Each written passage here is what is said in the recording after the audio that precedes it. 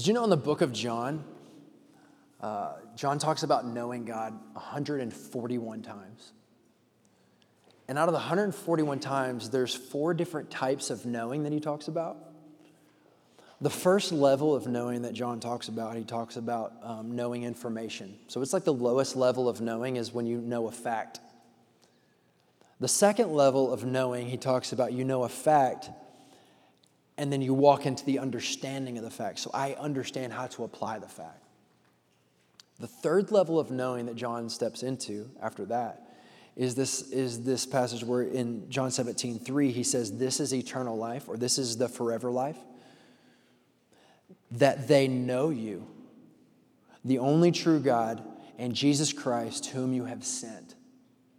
Another time that's used in Genesis 4, it talks about that husband and wife, the man and woman, knew each other, so they became one. Like they had a deep relationship where they began to trust each other.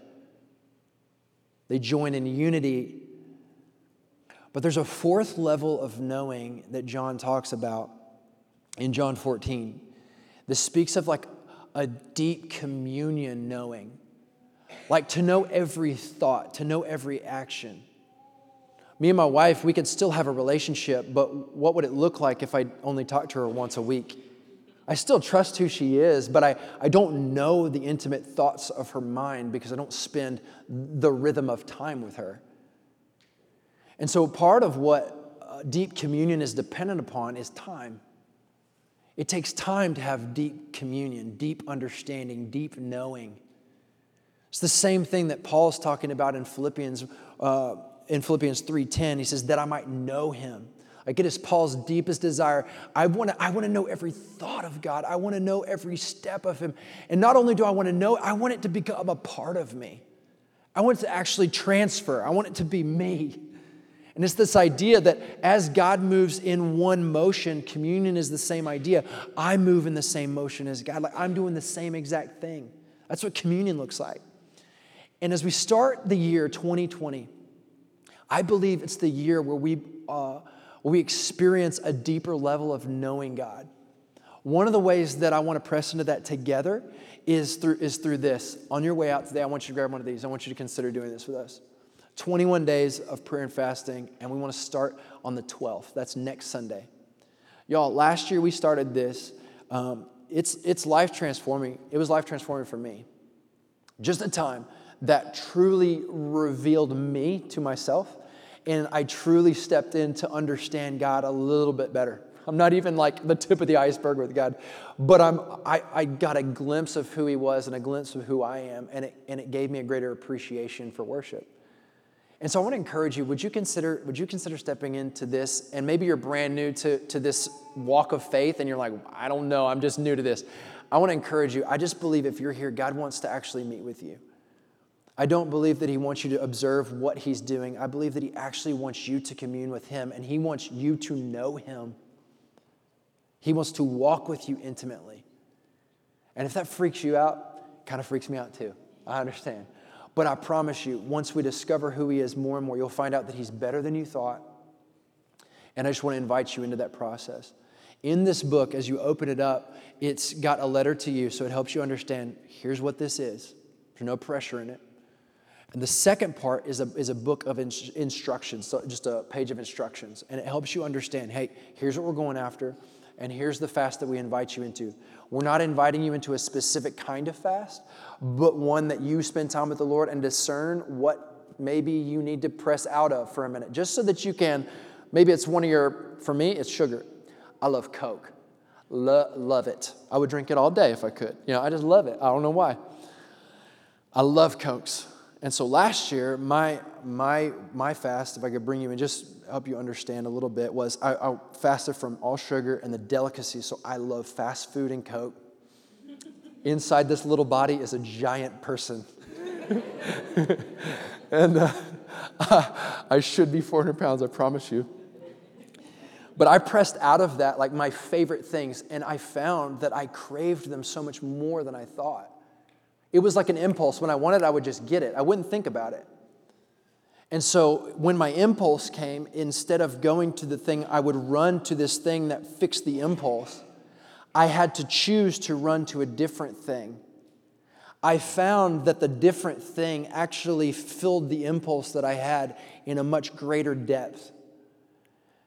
And some of you believe that you need something in your life so desperately, it's won you over. I mean, you're sure that your life could not exist without this one thing. And when you press out of it and you press into the goodness of God, you'll find that He's better than the thing that maybe you've been pressing into. It's the self-discovery, and I just want to invite you into it. And I promise you, if you do this with us at a consistent basis, your life won't be the same. I promise you. And so for 21 days, I want you to take this. I want you to consider what that looks for in your life. Last week, you got one of these too, hopefully, if we had enough. There's 3 things that we as a church are praying for as we start 2020. And it comes from 1 Thessalonians. The first thing is, how do I need to trust you today? This is what we're going to ask God. How do I need to trust you today? And the second thing is, who needs your love today? And the third thing is, teach me more about the hope that I have in you. I want you to put this somewhere where you can see it. And if you struggle with the rhythm of spending time with the Lord, I'm telling everybody, put it on your mirror when you're brushing your teeth. And so, like, you guys, you're brushing your teeth, and you can just mumble that to the God, you know? But invite Him into your day, and then watch. I promise, watch. As you step into communion with God, watch what He does. And I promise you will be blown away at the goodness of God and how maybe some of us feel it's so hard to connect to God. We'll find that maybe, potentially, He's actually already near, and He's been inviting you all along. Those 3 prayer points come from what we talked about last week, and I want to press even further into what we talked about last week. Last week, we talked about 1 Thessalonians, and I want to bring you into the book a little bit. 1 Thessalonians, Paul writes to the church of Thessalonica. It's an area of Greece. And what's happening in this church, Paul had showed up years before, preached the good news about Jesus, and many people believed. But they believed in these harsh circumstances and in the midst of people who really despised Jesus. They had their own form of worship set up. And so this idea of a king was disrupting their idea of their religion or what they were a part of. It was disrupting everything. It was turning their world upside down. So they didn't appreciate it. So the gospel was met with a lot of animosity and a lot of fighting. And so Paul's writing years later this letter to these people that had received Jesus and begun to not just receive the facts, but to step into the experience. They began to commune with God. And when they began to commune with God, they saw God's move throughout the region. Here, I want to bring you back into the chapter 1, verses 2 and 3, and then verse 8. Paul says, we give thanks to God for all of you, constantly mentioning you in our prayers, remembering before our God and Father your work of faith. So I'm recognizing you're putting your faith into practice in how you're living life. You're working. Your labor of love and your steadfastness of hope in the Lord Jesus Christ. So he recognizes them for 3 things. 1, your work of faith, your labor of love, and your steadfastness of hope. Verse 8 says, for not only has the word of the Lord sounded forth from you in Macedonia and Achaia, but your faith in God has gone forth everywhere. This is what happens when we begin to commune with God. Our actions start reflecting God. And when our actions start reflecting God, I promise you, the world can't stay the same because they go, what is this? It's not natural. We're called into the supernatural life. And the supernatural, sometimes we think of it as this like mysterious orb of power. And I believe that the gospel is power. But when we receive the good news and we understand the truth, it sets us free. And when the truth sets us free, it moves us to begin acting a little bit different. It gives you freedom to be different. Did you know you got freedom to be different? You got freedom. But many of us, we got to get to understanding what is this freedom and actually receiving it. Many of us don't know the truth, so we don't know how free that we actually are. So we just living like we seeing, you know? But I want to invite you into a deeper level of understanding what God has called you into. So today, I want to look at what the Scriptures talks about work. I want to dive into the first thing that Paul is recognizing in the church of Thessalonica. He's saying, your work of faith, I recognize this. What is this work of faith? What's the scripture talk about is God's original intent for work? In order to understand that, we have to go back to the very beginning. In the first 2 chapters of the book, God talks about work. You'll find actually God's example of work. Have you ever thought about that God actually shows us the first example of work himself? The scripture talks about that he's in this space and it says he plants a garden. Don't know what that means. I don't know how. But you find him planting a garden and it says he causes things to grow.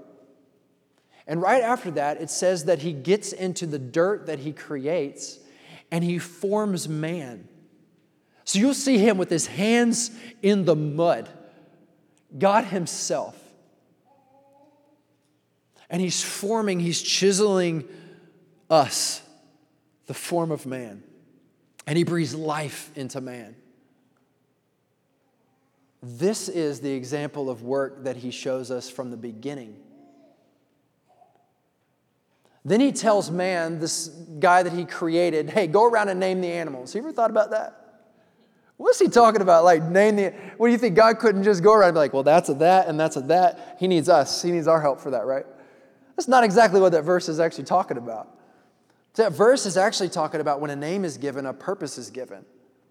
And so what he tasked man to do was to go around the garden. When he's naming the animals, he's going, you will be purposed for this, and you will be purposed for this, and you will be purposed for this. That's why right after that verse, he talks about, but there was not a helper for him. There was no one purposed to actually walk with Adam. There was no suitable animal purpose for him. So God saw that it wasn't yet finished. And so what's he do? He creates woman. And then he gives them a task together. Let's understand God's original design or the task that he gave man and woman. Chapter 1, verse 28, he says, and God blessed them. And God said to them, be fruitful and multiply. Fill the earth and subdue. I like that word because the word subdue is to bring order for the benefit. So he tasked them to multiply, to fill it up, make more. That's fun. Make more people. Now, once we make more people, task them to bring order. Your work purpose, bring order. Get to work, bring order. Subdue what I have created. Then he goes on and says, and have dominion. That means lead, rule. Did you know you were designed to be a ruler? You were designed to be a king and queen? All y'all. You were designed for this. You were designed to be a leader in whatever sphere, maybe a different sphere, but many of us see leadership as we got this kind of something. I promise you, God's intent was that you would bring order and that you would lead in the sphere that he's placed you. You were allowed to step out as a king and queen. You're designed for it. Lead or rule over the fish of the sea and over the birds of the heavens and over every living thing that moves on the earth. So, God's design for work for us, remember, number one, his design was that you would bring order, and two, that you would lead or that you would rule. God's original design for work is for the benefit of creation. It's actually for the benefit of others. You're here to benefit the garden. You're here to benefit his creation. You're here to add to, not just to take away. Martin Luther, the father of the Reformation, helps us understand some of this. And this is a fascinating picture that he painted. He saw that in the Psalms, in Psalm 136, he saw that it says that God feeds the city. I don't know about you, but have you ever seen God step down out of heaven and give some food to the city? Anybody? Anybody? I'm waiting for it. No? I haven't either. But that's what the Psalm says, that God feeds the city. What does that mean? The second thing that he noticed was, in Psalm 147, it says that God makes the gates of the city secure.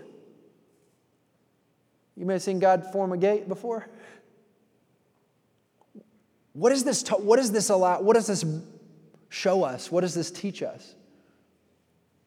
What Martin Luther said was that God works through people. God works through me and you to bring order to the city.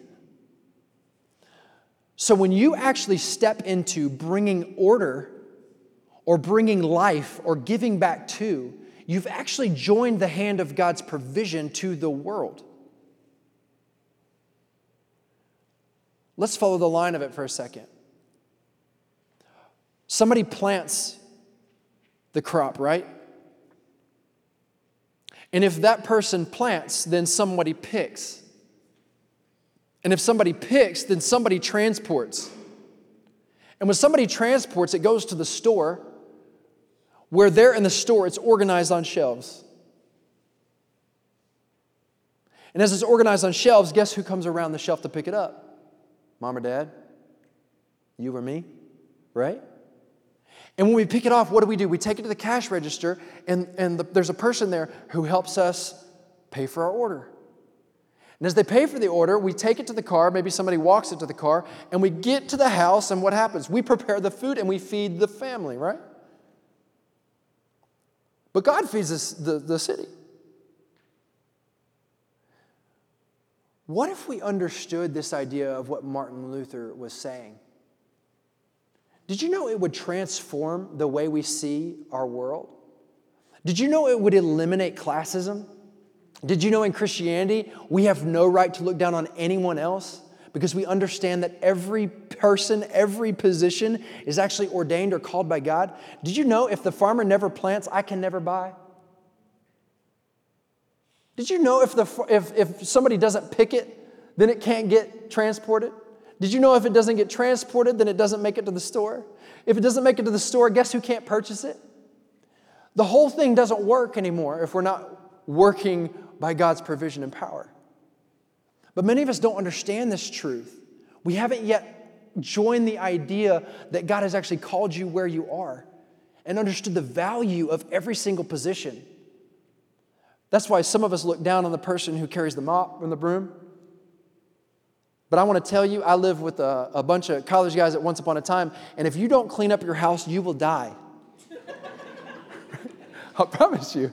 Like, I walked into that bathroom and I was like, no, y'all should be dead.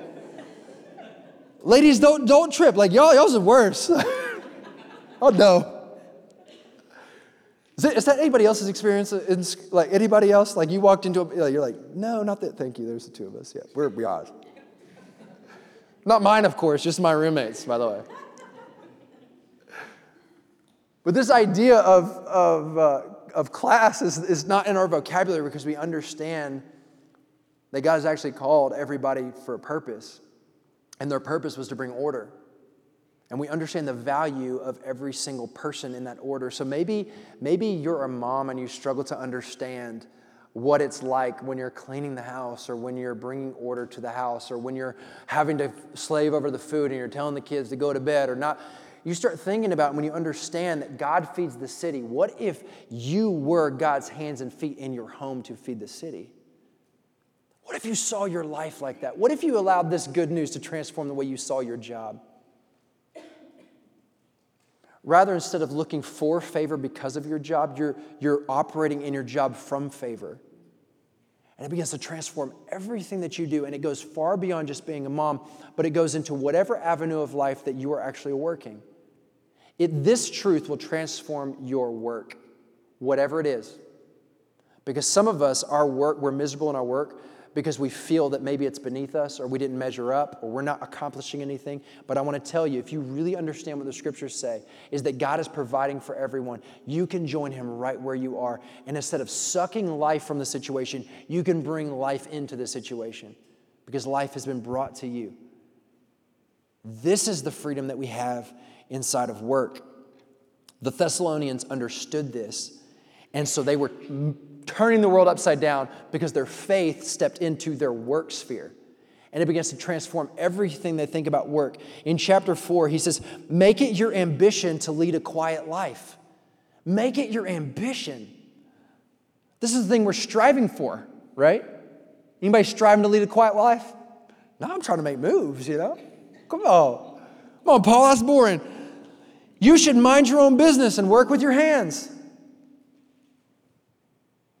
Just as we told you, so that your daily life, so you put your faith into practice wherever you are, so that your daily life may win the respect of outsiders. So he's not talking about don't aim high, don't go for something that you want to set a goal for. He's not saying don't be goal. That's not at all what he's saying. He's saying what God has placed on your heart to bring order in whatever sphere He's called you to, bring order. And as you do, man, you can live a quiet life, and it's not about you at all. It's about bringing life. So when you bring life, guess what happens? Everyone looks at you and go, why don't you care about your kingdom you're building? Why is this not about you? Because if you have not received the gospel, all you have is you. All you have is the kingdom that you're trying to build. And if that's you, what you're going to find in your life is you're going to find that you're tired, you're exhausted, it wears you out, and you struggle to maintain the facade that you're trying to put on. It just becomes an act or a show, and you find yourself miserable. You don't know why. I promise you, the gospel will free you from all that. When you understand that He's placed you, He's given you favor right now, and you can operate from favor, not for favor. It's life, and it's freedom. The second thing that I want to talk about so we talked about number one, what does this look like? Number one, we talked about, where is this? God's design of work. Sorry, I'm losing my mind. Number two, I want to press in from God's design. So that's God's design, that we would bring order. And the second thing is the brokenness of work. When brokenness entered the world, that's when things broke apart. When we started receiving the curses. Many of us might see work as the curse, and what Genesis says, that is actually not the case. Many of us might think, well, I'm going to have to go to work if stupid Adam and Eve hadn't eaten a stupid tree, you know? I'll be living the dream on vacation 24/7. Like, not really what the scripture was saying. He was saying, hey, I want you guys to work. But what happened was when they decided that they didn't want to be a part of God's kingdom, they want to be a part of theirs, a curse entered, and the curse was thorns and thistles actually began to grow up in the middle of them having to do their work. Would anybody not love to go to work and not have a problem to deal with? Oh my God, work would be so enjoyable. We better like to not deal with people's problems 24/7. Anybody would just love that? You walk up to the coworker, just a negative Nancy 24/7. You'd be like, you're dragging me down, man. Like, come on now. But it's the same story. It's like Groundhog Day. Anybody just love to go to a perfect place of work? This is the idea when they began to, instead of be a part of God's original design, they stepped out of purpose and started saying, I want to take life. I don't want to be a part of giving it. I want this to be about me. And what began to happen is you'll find that when people step into it's about me, their life produces thorns and thistles. It's not producing anything of value for the people around them, and it's not nourishing people, it's taking from them. And it's kind of painful, and it's the natural way, it's human nature. We don't want to be around that. But see, as a believer, guys, we understand this, and we can press into the problem instead of press away from it. See, when we see somebody's life producing thorns and thistles, we understand what can actually heal them. We understand what could actually make them a fruitful person. So you know what we do? We don't do what the world does. We don't press away when we see negative people. We actually are able to press in. And you don't have to drag me down because my goodness or my life doesn't come from you. It actually comes from Him. And so now guess what? It transforms our workplace. Think about that for a second. In your workplace, everybody's talking about the person who's negative, right? But what if we were the people who actually didn't have to talk about them? We're like, no, we good. I know let's step into that, you know? What would happen in the culture of your workplace when that happened? I promise you, everybody going to look at you and be like, what is up with you? Who are you, alien? You know what I mean? Like, what in the world? You different. That's exactly what was happening in Thessalonica. They were pressing in instead of out. And they were pressing out instead of in times where everybody else was doing the exact opposite because it was natural. Because they were living according to the broken way. They were looking to draw life from instead of give life to. but you can't give any life unless you've received it. You can't actually bring life, bring order, unless order and life has been brought to you. Paul continues, and he encourages the church through this. 1 Thessalonians 4, 3 and 5, he says, this is God's will, that you should be sanctified. That means set apart. Like God actually desires you to be set apart from everything else. You got a different purpose than everybody. You know that? You can live differently. That you should avoid sexual immorality. All through the New Testament, he's talking about this. You know why he's talking about this? Because, man, this is a vice that controls us.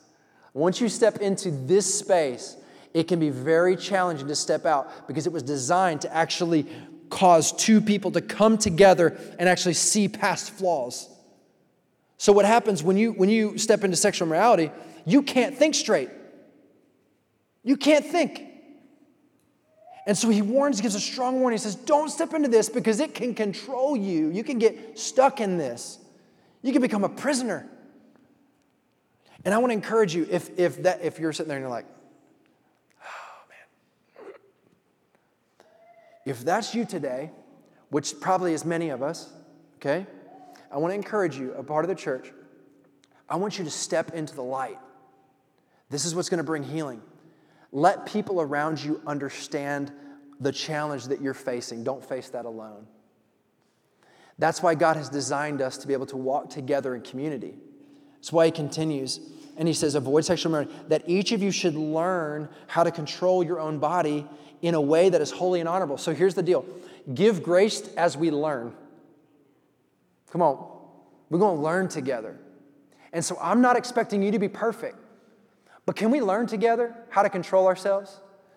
He presses on and he says, in a way that is holy and honorable, not in passionate lust like the pagans. That word passionate, the Greek word is if you like this stuff, the Greek word is epithumia.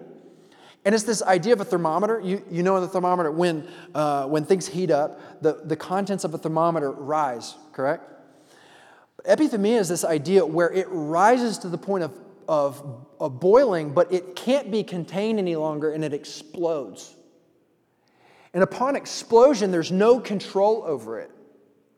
So it's this idea that, hey guys, we're going to learn to control ourselves because we don't want to have an over-desire that we cannot control. And so in order to actually live this controlled experience or this truth to be lived out, we need each other. You've got to walk with other people, or else you'll find yourself by yourself struggling alone, and you'll go, this is too much. I can't do it by myself. That is not his design for us, but we were meant to learn alongside of each other so that we could actually walk into God's design, back into his design for our life, to bring life versus draw from life. So some of us got to get some healing before we can bring healing. So the first step of healing, step into light.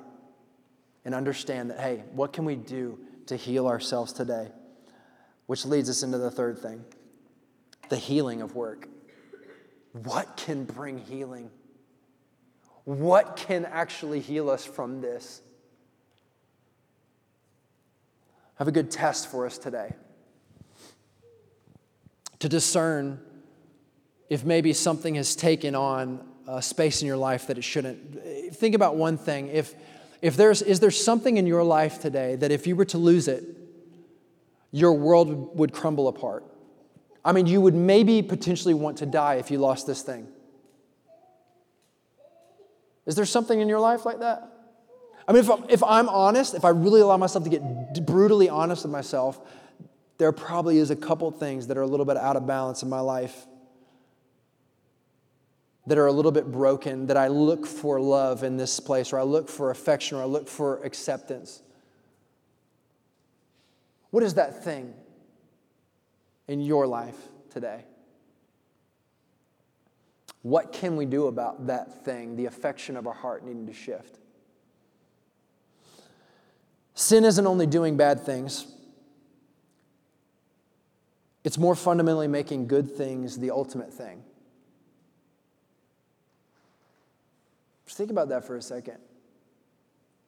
Sin isn't just bad things. It's sometimes making good things the ultimate thing, or the thing that we look for life in. Sin is building your life and meaning on anything, even a very good thing, more than on God.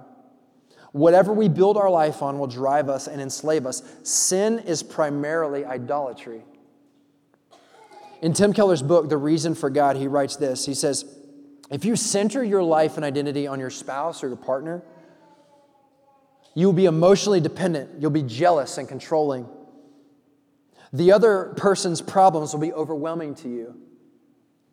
If you center your life and identity on your family and your children, you will try to live your life through your children until they resent you or have no self of their own. At worst, you may abuse them when they displease you. If you center your life and identity on your work and your career, you will be a driven workaholic and boring. That's what he says. You're going to be a shallow person, not much about you, not much to talk about. At worst, you will lose family and friends, and if your career goes poorly, you're going to develop depression maybe. If you center your life and identity on money and possessions, you'll be eaten up by worry and jealousy about money. You'll be willing to do unethical things to maintain your lifestyle, which will eventually blow up in your face. I read in Vanity Fair, Robin Williams, makeup artist. This is what she said about Robin Williams. She said, it's like he didn't worry about anything when he worked all the time. He operated on working. That was the true love of his life. Above his children, above everything. If he wasn't working, he was a shell of himself, she said. And when he worked, it was like a light bulb was turned on. He found identity in that place. He found that work was this place where he could draw life from instead of bring life to. It looked on the outside like he was given life, right? But it was self-centered. And so do you know what it was producing in his life? Thorns and thistles. Only he knew it. He would never tell you that probably, but it was producing this thing in him that caused more and more turmoil inside. But because he wasn't drawing life from the true life source. How do we have healing? Some of you in this room, how do we continue to learn what healing looks like in our life and receive more and more healing? How? We've got to keep receiving what the Thessalonians were receiving. You see, here's the healing of work. I can't work myself out of the darkness. I cannot. I can't bring healing to my life. But do you know who bore the thorns and thistles for you? Do you know the man who took a crown of thorns on his head as the full weight of penalty that you and I both deserve for doing this very thing? For setting up shop, setting up a kingdom that isn't God's, but is mine. For reaping every bit of benefit and curse from this life. It looks like the way of freedom, but it's the way of death. But Christ, but God calls us into this brand new kind of life. This thing that brings life, gives you the power to actually move in God's direction, to bring life, is to receive the fact that you can't actually make yourself better, but Christ says, I will take all of the thorns and thistles for you. Come to me and I will make you better. I'll call you right. I'll say you're mine. Here's what they understood. 1 Thessalonians 1, 9 through 10. Paul says, you turn to God from idols to serve, to give back after you've received the living and true God, and to wait for His Son from heaven, whom He raised from the dead, Jesus, who delivers us from the wrath of God. Here's the deal. God is coming back to make everything right. And all the thorns and thistles that have been a problem and pain in your life from other people, you know God's going to come make that right? He's not coming as this humble servant, but a conquering king. That's what the Scripture says. And I don't know about you, but I have lived and still do live sometimes on the side of darkness. I want my kingdom, man. I don't want yours. I'm fighting against yours because mine's more important. And unless God save me, unless God give me the grace that I can't work myself out of the hole, unless God do something, I'm in big trouble. And so the Scripture says, here's the good news. You can come to him, and he made a way for you. He worked for you so that he could transform the way you work now. And you can wait with great anticipation and excitement that God's coming back. I don't got to worry about him coming back. I'm excited he's coming back. But you know what that transforms my life to understand? The people whose lives produce thorns and thistles, I can press in, not out. I can step right into their mess and I go, hey, but let me give you the medicine. Let me tell you what really heals. Let me tell you what healed my heart. And then watch, guys, how 2020, I promise you, revival could sweep around this city. But many of us are looking for God to do something emotional and move in this orb of power that, yes, sure, receive it. Receive good news today, and then go use it. That's when the revival spreads outside the walls of the church. But we have to say, I receive it. I take your good news. And you know what? Transform my work. Transform my 2020. Transform my idea of where I work, of my platform, of my home, of what I do every single day. And come back into the idea, do you know what? God is using you to restore this world. God is using you for good news. God is using you for good things. And you can actually join him today. Right where you are, I want to bring us into a time of just committing 2020. And if this is you, I don't know about you, but I need to step in. I want to step in further into God's work for my life, God's designed work. Would you hand over your sphere where you work today? Whatever that is. Maybe you don't got a job. Maybe it's wherever you go, that God is supplying needs through you today. You can actually hand over your expectation of work to him. Would you receive God's invitation today to work with him?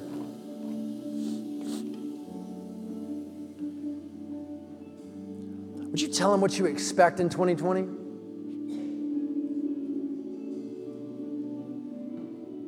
Now hand over your expectations to him.